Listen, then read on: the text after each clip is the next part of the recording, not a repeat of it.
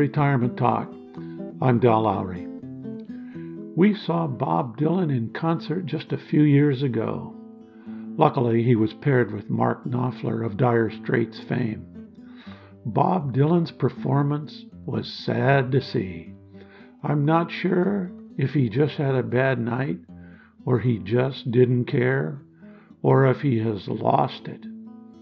He was a hero of my generation for so many years. His lyrics captured the emotions and thoughts of the 60s. He could write the lyrics and slide them out in such a natural, unpolished way. I don't think anyone ever called him slick.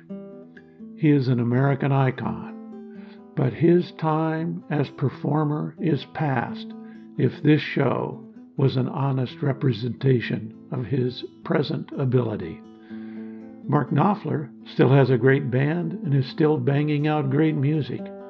He saved the day. Age has a way with all of us.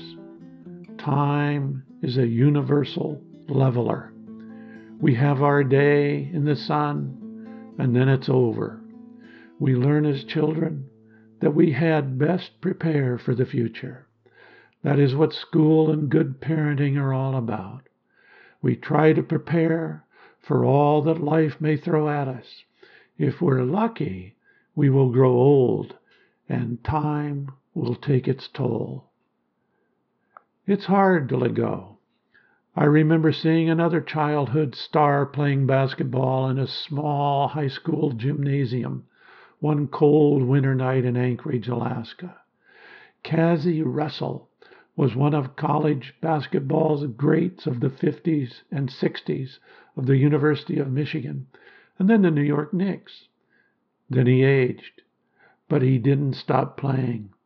He was cut from the pros. He joined a small traveling team that played local teams across the country.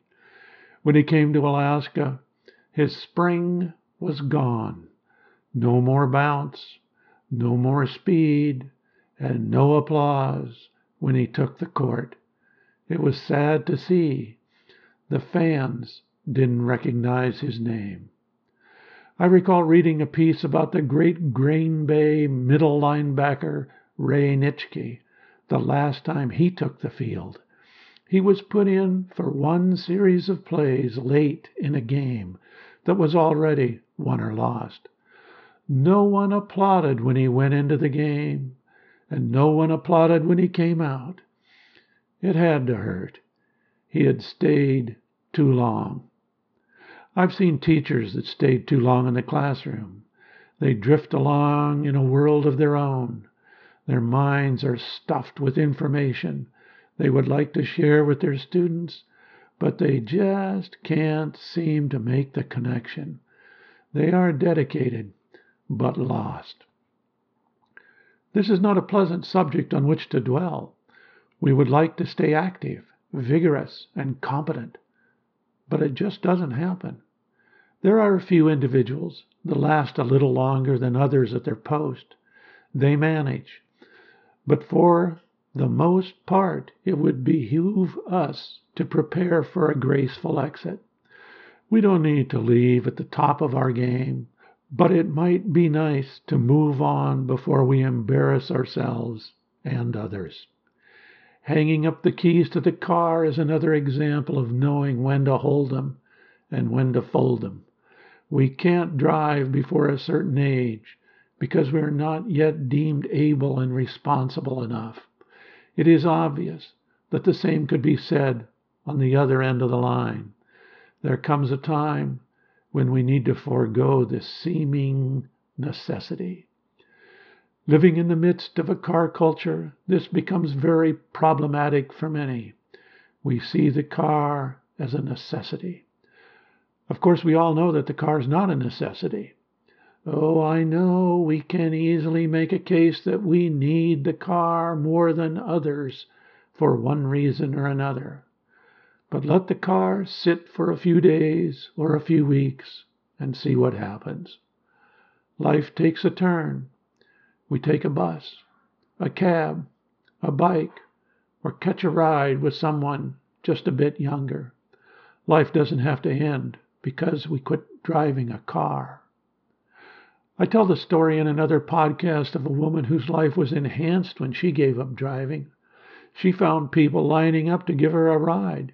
She spent time having lunch with new friends who volunteered to help. She found her children much more comfortable about their mother's needs being met.